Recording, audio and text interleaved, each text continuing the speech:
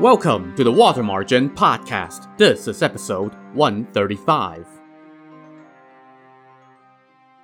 Well, here we are, 3.5 years and 134 episodes later, we are at the end of this podcast. First, I want to say thank you to everyone who has listened to the show, written in to share your thoughts, and generously made a gift to support the show.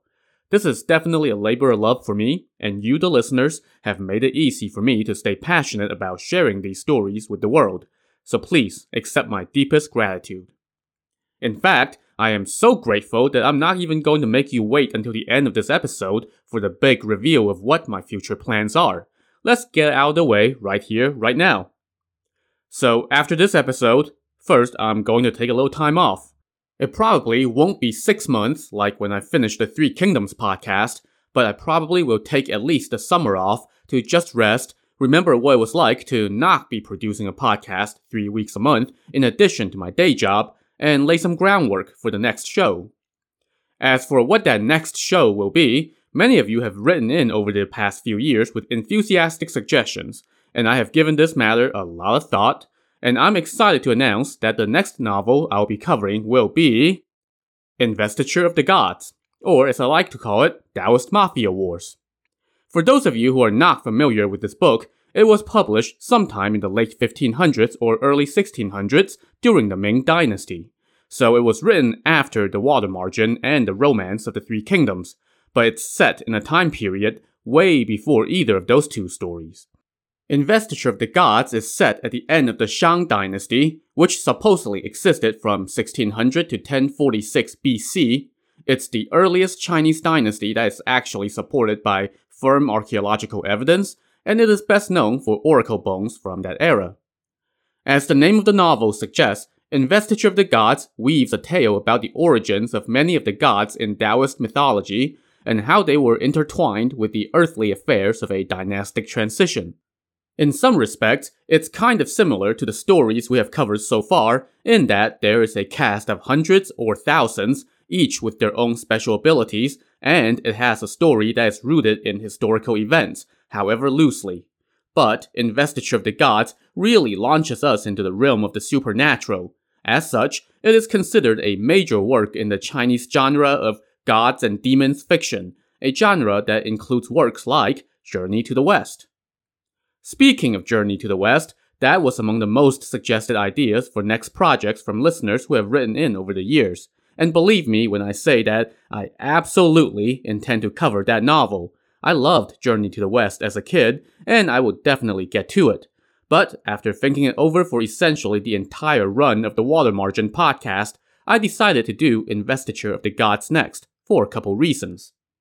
First, now that I have built some semblance of a base of core listeners, I want to branch out from the often cited 4 great Chinese classics and introduce you to some of the other interesting works as well that don't necessarily get as much attention in the West as the 4 classics.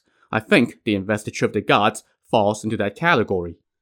Second, Investiture of the Gods is a logical transition in a couple ways. First, it still has many similarities to the epics that we have covered thus far in its loosely historical premise and its parade of characters. At the same time, it starts to move us into that supernatural fantasy realm which something like Journey to the West squarely occupies. Also, even though Investiture of the Gods was written after Journey to the West, its storyline serves as a prequel of sorts. When we get to Journey to the West, we're going to encounter gaggles of gods and heavenly generals and such on every page, and Investiture of the Gods concocts a backstory for a number of those characters. So, I think it's a nice way to build some familiarity with some of those characters before we see them make cameo appearances in Journey to the West. I know many of you are itching for the Monkey King and Pixie and Sandy and all that, and we'll get there, probably in 2 to 3 years. In the meantime, there are also lots of neat and honestly crazy stuff in Investiture of the Gods, like a devious fox demon, a pissed-off creation goddess, a superboy made out of lotus, a mighty warrior who rides around on a magical cow, and a mediocre priest who fails at everything, except king-making. And that's just the first few chapters. Wait until you get to the killer bees and the guy with hands growing out of his eyes that have eyes on them. So, sit back and enjoy. So we'll do Investiture of the Gods next, and then we'll move on to the journey to the west. And then after that, tentatively, I'm thinking maybe we'll do stories from the spring and autumn and warring states periods. And that sounds like a couple pretty darn solid 5-year plans. And maybe sometime in the next decade, I will actually have finished reading The Dream of the Red Chamber in Chinese and come to a decision on whether it's the kind of book that I can do justice to in the format and style of my podcast. Oh, and while we're talking about next steps, I should tell you this. All the stories that I'll be doing from here on out will be under the umbrella of the Chinese Lore podcast. When I started doing the Three Kingdoms podcast, it was just kind of a one-off thing, and then when I got done with that, I thought, hey, that was fun, let me do the water margin too. And then I realized I really enjoyed this, and that there are many other classic Chinese stories that I wanted to share with you in podcast form. But it's just not sustainable to spin up a separate podcast feed and website and have to rebuild the listener base every 3 years when I start a new story. So I'm going to consolidate all future, past, and present episodes under the Chinese Lore podcast. Go to ChineseLore.com, that's Chinese LORE.com, and you'll start seeing new episodes there when I come back from my break. You should also look for the Chinese Lore podcast in your favorite podcast app now and subscribe to it. My plan is to leave the Three Kingdoms podcast and the Water Margin podcast websites and feeds as they are, so they'll always remain accessible as standalone shows, but I'll also copy those episodes into the Chinese Lore podcast feed, because I'm a completist in that way. And then, Investiture of the Gods will launch on the Chinese Lore podcast feed in a few months, picking up where the Water Margin episodes left off. And don't worry, when the time comes, I'll be sure to drop an announcement on the feeds for both the Three Kingdoms podcast and the Water Margin podcast. So if you're already subscribed to those feeds, just stay subscribed and you'll get a heads up. Alright, I think that's all I've got about future plans for now, and I've gotta say, I'm really excited. I hope you are too. But let's now shift gears and close the book on the Water Margin. For the rest of this episode, I'm going to talk a little bit about the real-life or pseudo-real-life bandits of Liangshan, share some of my own thoughts on the novel, and answer some of the questions that you have sent in. So, way back in episode 1 of this podcast, I mentioned that the Water Margin is something like 1% history and 99% fiction, so let's talk about that 1% of history. There was, in fact, a historical outlaw from around this time period who was named Song Jiang. According to historical records, he led a gang of bandits that wreaked havoc for a while in Shandong and Hebei provinces, which were the regions in which much of the novel was set. But beyond that, the history part really gets shaky. A lot of the so-called historical basis for Song Jiang and his gang came from a work that's essentially Cliff's Notes for oral storytellers. And this work focused on the final years of the Northern Song dynasty. It contains some content about an outlaw named Song Jiang. According to this text, the Song Jiang supposedly had 36 chieftains in his gang, and many of those chieftains had names that were the same or similar to those of the chieftains in the novel. We're talking about guys like Wu Yong, Lu Junyi, Yang Zhi, Wu Song, Gong Sun Sheng, and so on. They even had a lot of the same nicknames. Also, supposedly, tens of thousands of government troops were sent to put down the real Song Jiang, but to no avail. Eventually, though, the real Song Jiang and his gang were pacified, but there is no agreement on exactly how that happened. One version said the court granted them amnesty. Another version, however, said they were ambushed and defeated by a general. There's also no agreement on what happened to Song Jiang after that. One version has it that he was just executed upon being captured, while another claims that he joined the campaign against the rebel Fang La. But again, keep in mind that all of this is coming from sources that are probably more fictional than historical. But in any case, you can see where the novel got much of its inspiration. Next, I'm just going to ramble a bit about some of my main impressions of the novel, which will touch on some of the questions that were sent in. First, as you probably recognized, this is really a tale of two stories. The first 2/3 of the novel was really lively, colorful, interesting, and at times hilarious. The last third, however, gets really depressing and just kind of dull after a while, as our heroes kept getting killed off in chapter after chapter after chapter. I don't have any evidence for this, but I think that split nature of the story might be one reason for the suggestion that the first 70 chapters were written by Shi Nai'an, while the last 30 chapters were written by his protege Luo Guanzhong. Also, the first 2/3 of the novel were all about individual arcs centering around specific characters and really delving into some day-to-day life level of storytelling. The last third, on the other hand, was all about giant battles and military deployments and conflict between nations. In many ways, the last third of the Water Margin reads more like sections from the Romance of the Three Kingdoms, which was written by Luo Guanzhong. So I can definitely see why some people might speculate that he had a hand in the Water Margin in some way. And as long as we're making comparisons between the Water Margin and the Romance of the Three Kingdoms, I'll just say that they're pretty much 1A and 1B on my list as my favorites among the 4 Chinese classics. They are very different works, and I love them both for very different reasons. I love The Three Kingdoms because of its breadth. It's such an epic story, dealing with the grand sweep of a century of history and focusing on the actions of kings and kingmakers. On the other hand, I love The Water Margin because of its depth. When you think about it, The Water Margin is actually really a small story compared to The Three Kingdoms. The Three Kingdoms spans the entire empire, while The Water Margin, for the most part, takes place in 1 or 2 provinces. The Three Kingdoms covers almost a century, while The Water Margin deals with maybe 20 years if we match it up to the length of the historical reign of the emperor in the novel. The Three Kingdoms has battles featuring armies of hundreds of thousands, while The Water Margin has battles featuring armies of hundreds or thousands. The Three Kingdoms is all about emperors, ministers, and generals, while The Water Margin mostly operates at the level of petty local functionaries, the occasional local rich man, and the vast underclass of civilians. And yet, The Water Margin offers a much more colorful look at the people from those different tiers of society and their day-to-day life. Think about the detailed descriptions we get about life in a Buddhist monastery from the Lu Zhishen story arc, or the glimpse into the life of small-town merchants as we follow Wu Song and his brother, the steam bun peddler, or the look at how a low-level county official like Song Jiang lives and operates. Also, many of the characters in The Water Margin are more fleshed out in the text than in The Three Kingdoms. I always feel like the Three Kingdoms stories are great, but you have to do a lot of homework to backfill the characters to truly appreciate them, whereas The Water Margin does a lot more of that work for you. Anyone above the age of 10 who reads or listens to The Water Margin will likely come away with some sense of ambivalence about our heroes, or anti-heroes. They're basically all shades of grey.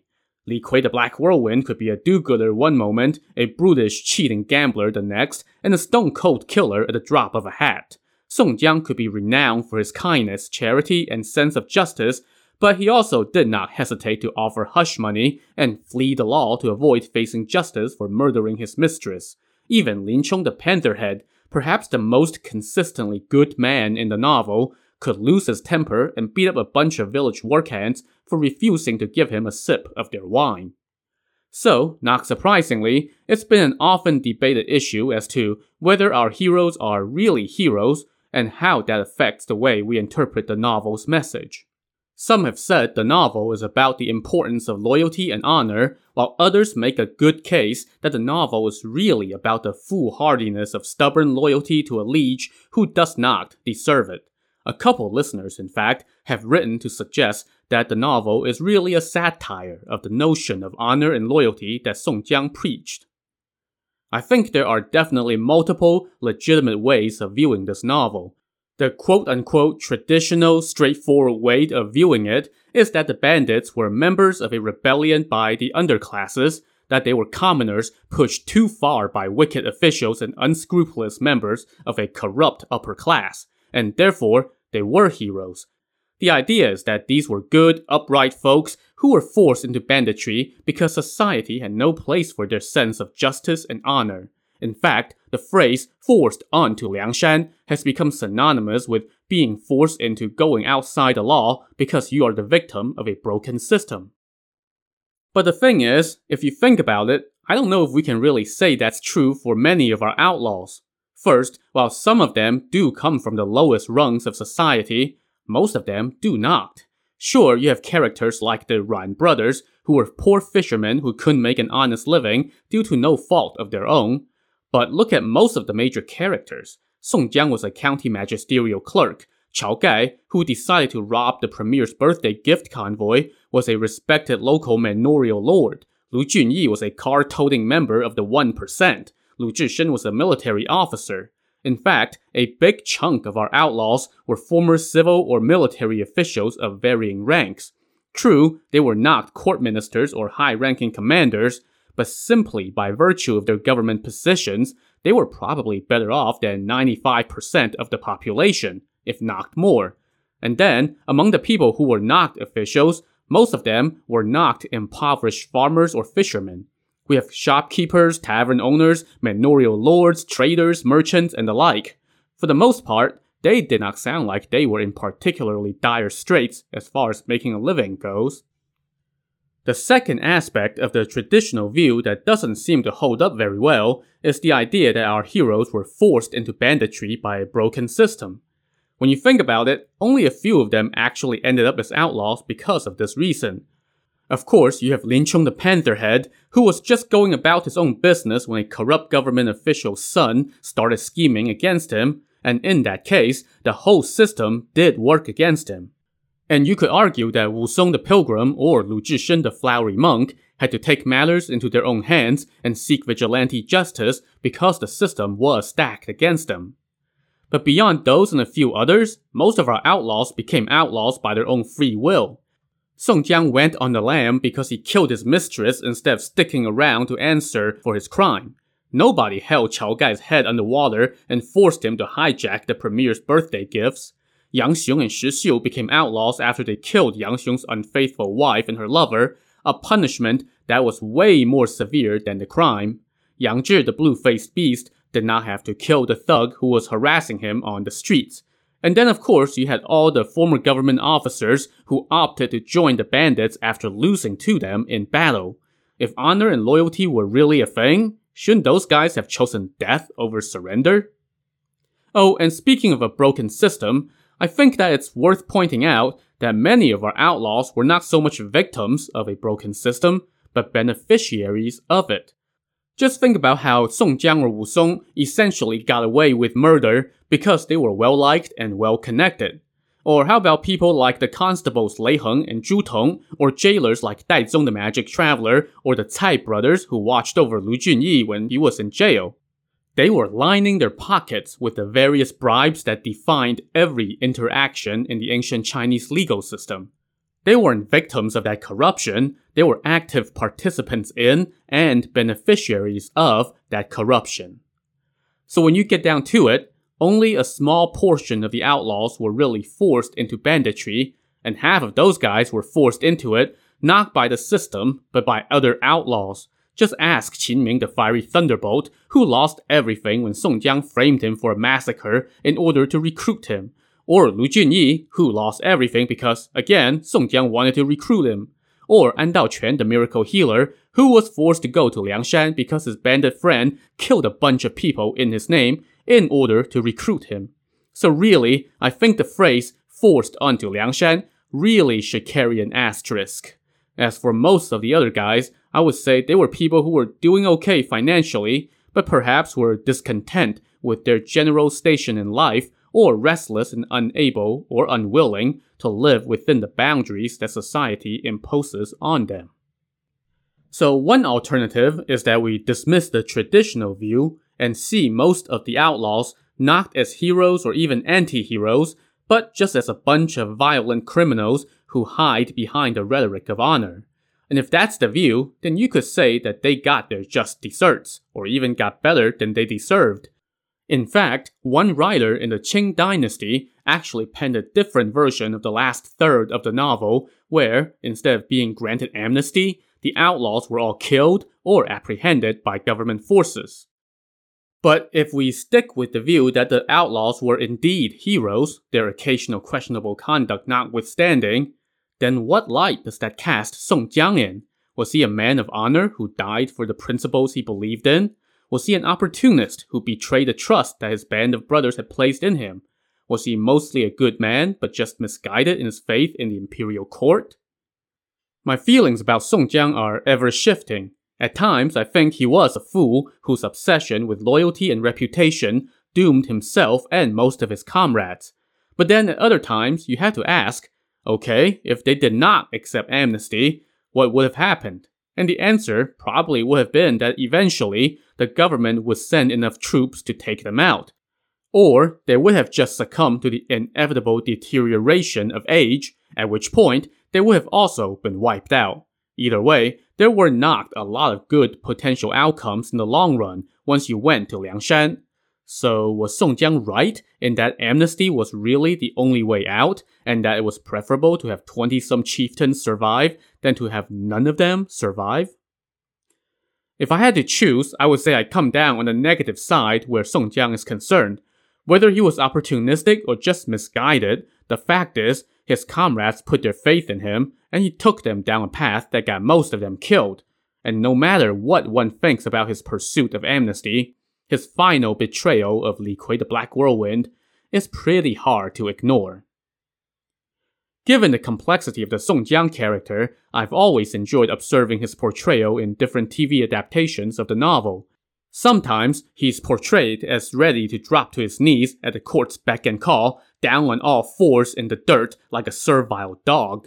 Other times, he's portrayed as someone with a more heroic streak, who truly believes in the words that he's espousing about loyalty and honor, and that it was his strength of character that convinced his fellow outlaws to follow him, even when they questioned the path that he was leading them on. Alright, that's enough about Song Jiang and enough rambling from me. Let's get to some listener questions.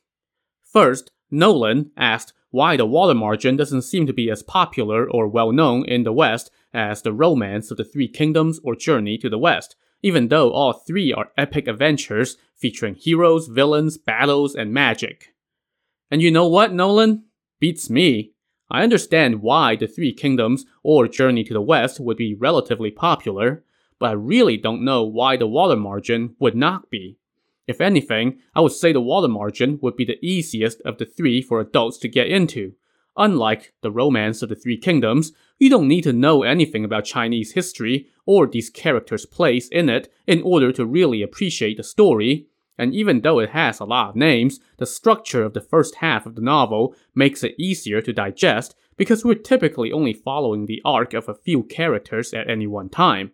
I mean, the book basically follows the Marvel Cinematic Universe formula, where you establish one key character and then use that character's story to introduce other characters who then star in their own story arcs before they all join forces in epic battles.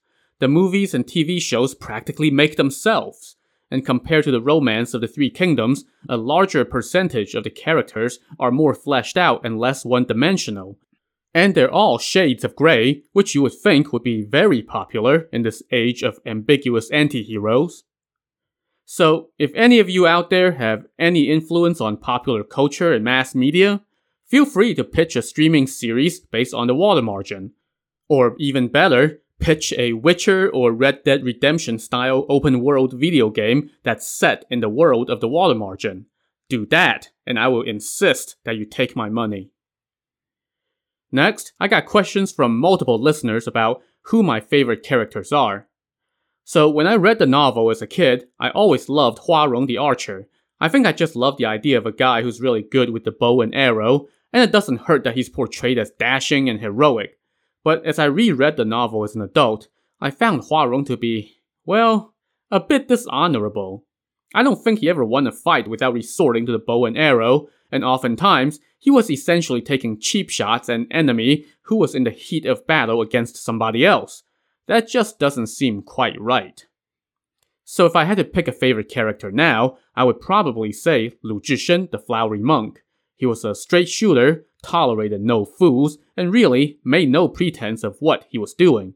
Sure, he was a brute, but unlike some of the other characters, he really did only beat up the people who deserved it.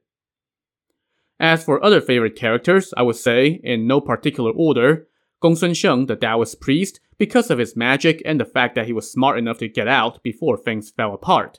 Daizong the Magic Traveler, because who doesn't want to be the Flash?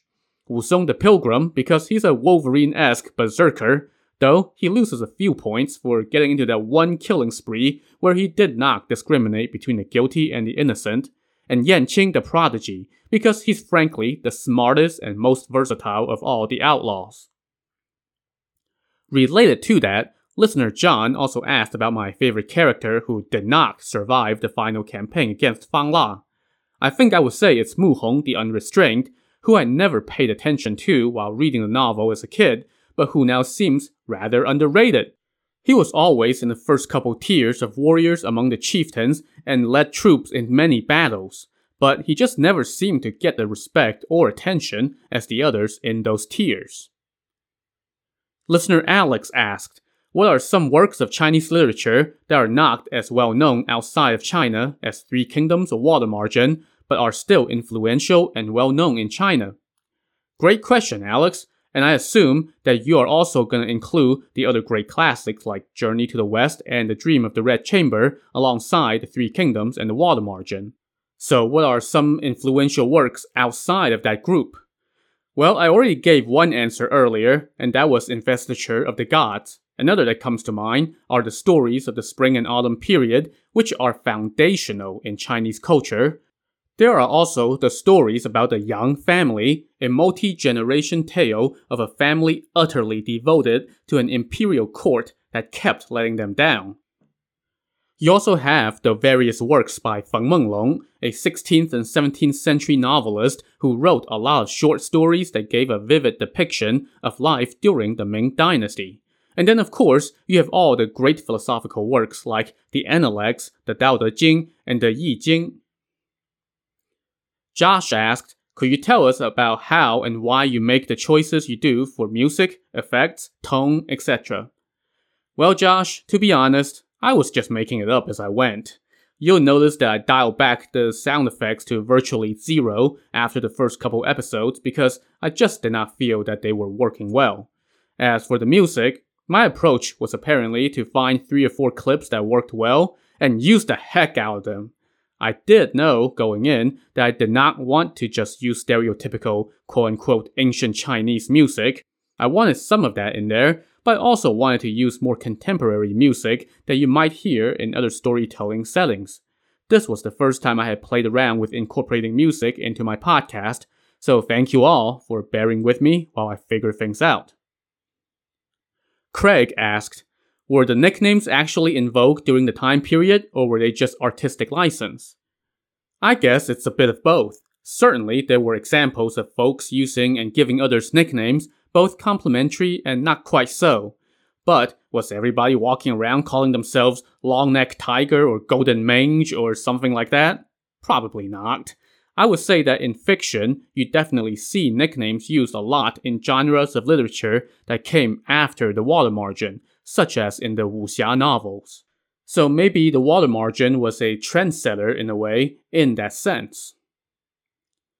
James asked why, even though Lu Junyi and Wusong's elder brother Wu Dalang were both made cuckolds, Lu Junyi was regarded as a hero, while Wu Dalang was a subject for ridicule. And I think the distinction there is that Wu Dalang was painted as a timid, meek character who, even after he discovered his wife's treachery, could do nothing about it, while Lu Junyi, while temporarily fooled, got his revenge. James also asked about Lin Chung the Pantherhead and why the author made it so that he never got his revenge when all the other outlaws ultimately got their revenge on the people who wronged them. My feeling is that Lin Chung was the character used to show how the system was so broken that it would not allow you to just keep your head down and stay away from trouble even if you tried. Lin Chung, unlike some of the other outlaws, really bent over backward to take the high road, let bygones be bygones, and be the bigger man. But the wicked who wielded power just would not let him be. All the high roads that he took led to him being an exiled criminal, and his enemies couldn't even leave it at that and try to kill him. So maybe his story is to illustrate that when the wicked are in power and the system is truly broken, there is no such thing as keeping your head down, turning a blind eye to injustices, and just going about your business. Oh, and speaking of Lin Chung not getting his revenge, I came across what's basically an ancient fanfic of the Water Margin, and in that version, they actually had a couple chieftains go rogue behind Song Jiang's back and kill Lin Chung's arch-nemesis, the wicked Marshal Gao Qiu. And then they brought his head to Lin Chung, who was laid up in bed sick at the time. And Lin Chung was so enraged at seeing his nemesis' head that he leapt to his feet, cursed Gao Qiu, punted the head out the window and off a cliff, and then got so worked up that his illness flared up and killed him. So really, Lin Chung is just doomed to forever be the tragic hero, even when he does get his revenge. Listener Kui asked whether the 70, 100, and 120 chapter versions of the novel all end in roughly the same way. So the 100 and 120 chapter versions end basically the same way. I believe all the chieftains die the same deaths. The main difference is that the outlaws went on a couple more campaigns to put down other outlaws after accepting amnesty before their bloody southern campaign against Fang La. So, in a sense, they were even bigger sellouts in the 120 chapter version. There were also some other additional minor plot lines, like Zhang Qing the Featherless Arrow finding himself a warrior for a bride on one of the campaigns. The 70 chapter version, on the other hand, stops at the point where the outlaws receive the stone tablet from heaven with all their names on it. There's no amnesty, and there are no campaigns after the amnesty. Instead, it ends abruptly with Lu Junyi having a dream one night where all the outlaws were captured or killed, and he wakes up in a cold sweat. Some people have speculated that the editor who created this version chopped off the last 30 chapters as a statement about the futility of amnesty as a means for pacifying rebels, sort of subtweeting imperial policy in his own time. Kui also asked about what the real rebel emperor Fang La was like. And the truth is, there's not that much about him. His rebellion started, waxed, waned, and was crushed, all in a span of about 2 years. So remember that at one point in the novel, we mentioned that the Song Emperor was building a fancy garden and had sent men everywhere to collect local plants and rocks to transport back to the capital to decorate the garden. Well, that happened in real life too, and it was such an immense undertaking that it took a heavy toll on the people and caused much popular discontent. Fang La capitalized on that discontent to launch his rebellion, which quickly overwhelmed local authorities and took over a large swath of the region south of the Yangtze River. It's said that Fang La tortured the Song officials that he captured. But once the Song court got its act together and sent a large army, Fang La's rebellion was doomed. Next, Kareem asked what my favorite film and TV adaptations of The Water Margin are. So I don't really have a favorite film adaptation because no 2-hour movie can really do justice to this story. As for TV adaptations, I really enjoy both the 1998 series and the 2011 series. Both skip over some things and take a degree of liberty with some plot points, probably just for the convenience of storytelling and efficiency. But I didn't really mind it for the most part. The 1998 version has some really great music, and its title song is still iconic in China today. The 2011 version, meanwhile, had some great action scenes and perhaps far too many bandits who looked more like male models than hardened ruffians. If you want to check them out, there are Chinese versions of both on YouTube, and there's a mostly complete version of the 1998 series with English subtitles on YouTube as well, but I have not seen the same for the 2011 series. So good luck hunting. A few listeners had questions about the demons that were freed in the opening episode in what was essentially a prologue to the main story. So the 108 demons were obviously supposed to have manifested themselves as the 108 outlaws after they were unleashed. One listener asked if there's any backstory to those demons in Chinese culture or literature, and the answer is that in Taoist mythology, they're believed to be stars in the Big Dipper. Also, the 36 heavenly spirits are mentioned in, of all places, Investiture of the Gods, which we'll cover next. But there's really no connection between that instance and the mention of the demons in the Water Margin. Aiman asked what the word speed meant, and here we're talking about how whenever someone cast a spell in the novel, they always chanted speed. It's basically like shouting go, or I might compare it to Harry Potter chanting Expelliarmus, or the like. The actual Chinese character that they shout means disease or fast or quick. In his English translation of the novel, Sidney Shapiro translated it as speed, and since I could not think of anything that struck me as more accurate or suitable, I just went with that. Listener SL asked what exactly were the weapons that the strategist Wu Yong was using when we first met him. So when we were first introduced to Wu Yong, he was trying to break up a fight between a couple other characters, and the novel said that he came out of his house carrying a couple, quote, copper chains and swung them in between the two guys who were fighting in order to separate them. So the Chinese characters for the name of the weapon literally mean copper chains, but after receiving SL's question, I went looking a bit, and the best answer I could find is that Wu Yong was actually wielding a couple copper staffs. Basically, the conjecture here is that the older versions of the novel used a different character instead of the character for chains, and that older character has an alternate definition that meant axle, as in the axle of a cart. And there's another Chinese character that also means axle, but that character also refers to a weapon that's a short metallic staff wielded with one hand. So yeah, you have to kind of make a couple leaps with that explanation, but honestly, copper staffs probably make more sense as a weapon than copper chains. But this whole thing is just so convoluted and confusing. In fact, some old paintings of the scene depicted Wu Yong wielding two chains, as did an older TV adaptation of the novel. In subsequent TV adaptations, though, they just stayed away from that mess altogether by never showing Wu Yong with a weapon, which is just as well, since in the novel we never ever see him wield anything except his wits after that one scene. And finally, listener Gayo asked if anything new struck me as I was retelling the story in English compared to when I read it in Chinese.